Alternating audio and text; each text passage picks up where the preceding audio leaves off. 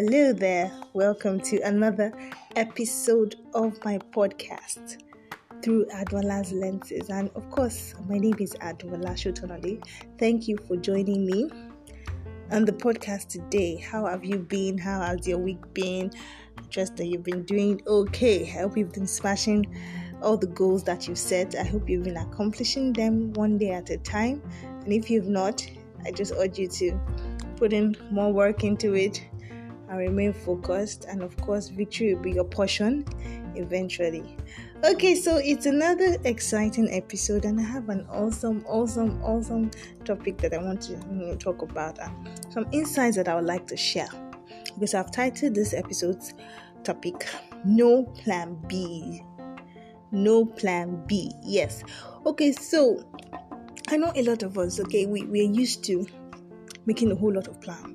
So I just asked now if I've been accomplishing our goals, and I've laid down, the things that I want to achieve and all of that. So a lot of us, over time, we've grown to have several plans.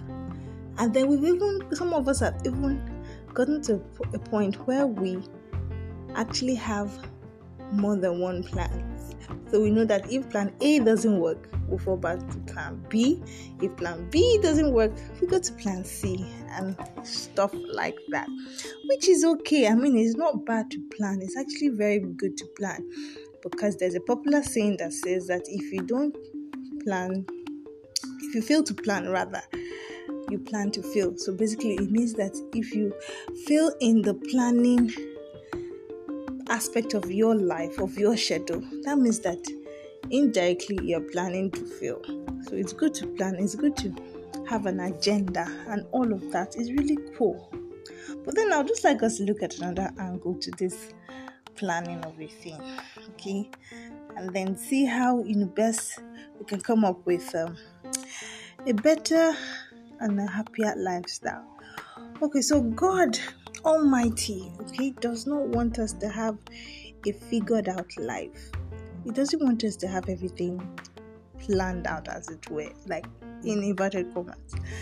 Now, He wants us to depend 100% on Him for our daily work, our daily schedules, our daily plans.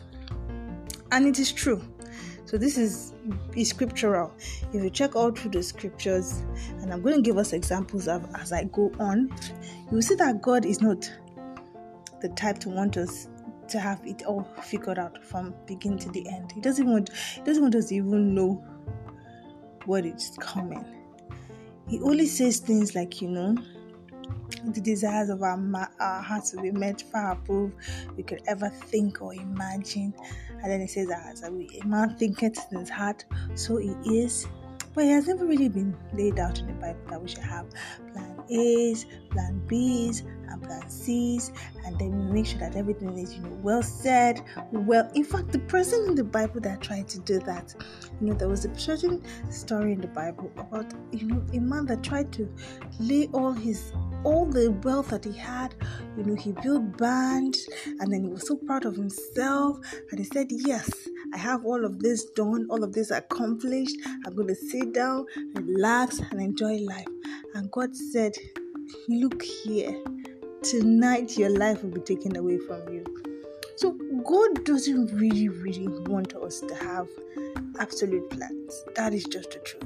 If we look at Matthew chapter 6 verse 19, the Bible tells us not to store up our treasures here on earth.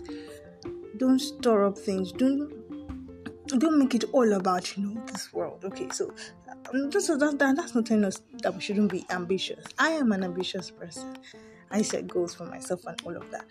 But the idea is not to lay up treasures here on earth. Our minds should be more kingdom focused, more focused on what God wants us to do part-time, and not what we think we should do part-time. Okay, so that's the angle I want us to look at things from. Now, if you look at Matthew chapter 6 talks a whole lot about, we're not worrying about what we're going to eat, what we're going to drink, and then all of that, but then focusing on God, focusing on the fact that, if He provides for the lilies, He provides for us. And then He goes on to say in verse 33 that we should seek first the kingdom of God and His righteousness, and every other thing will be added unto us. So it is just to buttress the fact that, hey, don't have any plans here on earth, as it were. Let your minds be more kingdom focused, more focused on Jesus, more focused on achieving greater good, achieving what He wants us to achieve per time, and ensuring that we are always on the right side when it comes to God. God wants our absolute reliance on Him always for direction. He wants us to always go to Him every single day for direction. There's a part of the Lord's Prayer that says, give us this day our daily bread. So God wants us to come to Him every day, depending on Him, just like a baby depends on her mother or his mother for breast milk every single time. That's how God wants us to rely on Him. Like it's a matter of life or death. Like, God, every day it's You. What do you want me to do? What will You have me to do? Where do you want me to go? A clear example of someone that did that in the Bible was Abraham. Abraham, before God called him and all of that, he was having an awesome time with his family members, his extended family, his father, his mother, his cousins, his brothers. They were really living together like one big family, having a great time, having a full time. They were living in peace and harmony. And then one day, God just says, hey, Abraham, out of nowhere, God says, Abraham, leave your native country, your relatives, everything that you're used to, and go to the land that I will show you. And then every time I think about it, I'm just in awe. I don't know how many of us can actually do this sort of thing. Go to a land that I will show you. That means that at that point, Abraham had no clue of where he was going. Guess what? He packed his belongings. He went with his family, his immediate family, that is. And he trusted that God was going to help him out, that God was going to provide it. It was going to show him where they were all going to settle down. And that's the kind of mindset that we should have as Christians. Till today, Abraham remains the father of faith.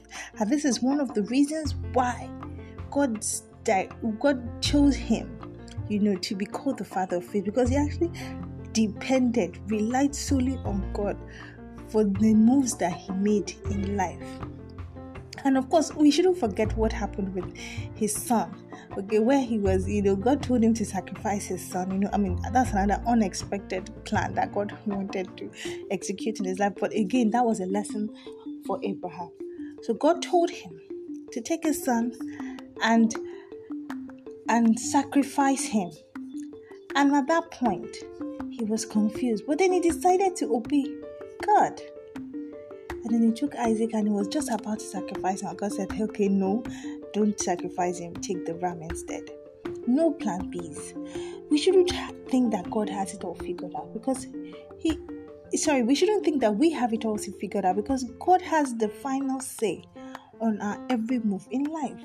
So let us always have that mindset that, hey, we shouldn't just say we know every day. Okay, so this is the roadmap for the next 10 years of my life. And like I said, I'm not saying we shouldn't plan. We should plan, but we should also be ready at any point in time when God says, okay, you've been here for this particular time, I want you to move now. We shouldn't rely on what we think is the right one, the right plans for ourselves, even for our children. And as that may be, I know we all love our kids and want the best for them, but we should also know that God wants the ultimate best as well for every single one of us. So we should rely on Him for every single plan that we would ever make in life. So this is just to encourage us not to really have plans. Have plans in life, but don't be stereotyped. Don't be one way, like someone with that is a one-way traffic kind of person where it has to be a certain way.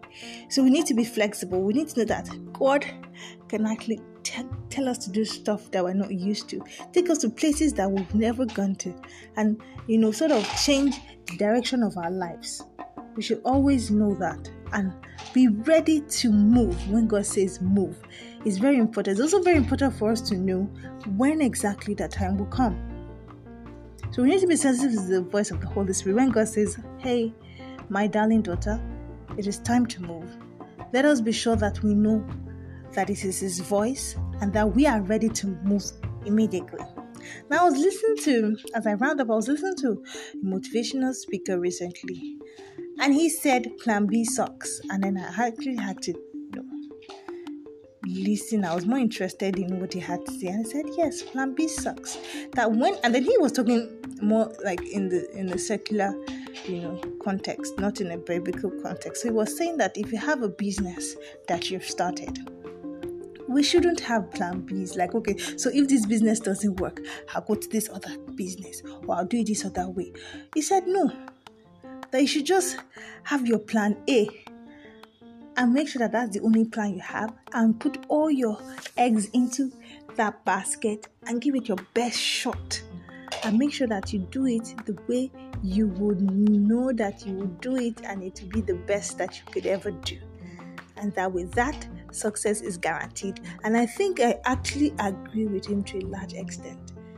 If you decide in your heart to have different plans, you will not really focus on that one plan that you actually set out to have.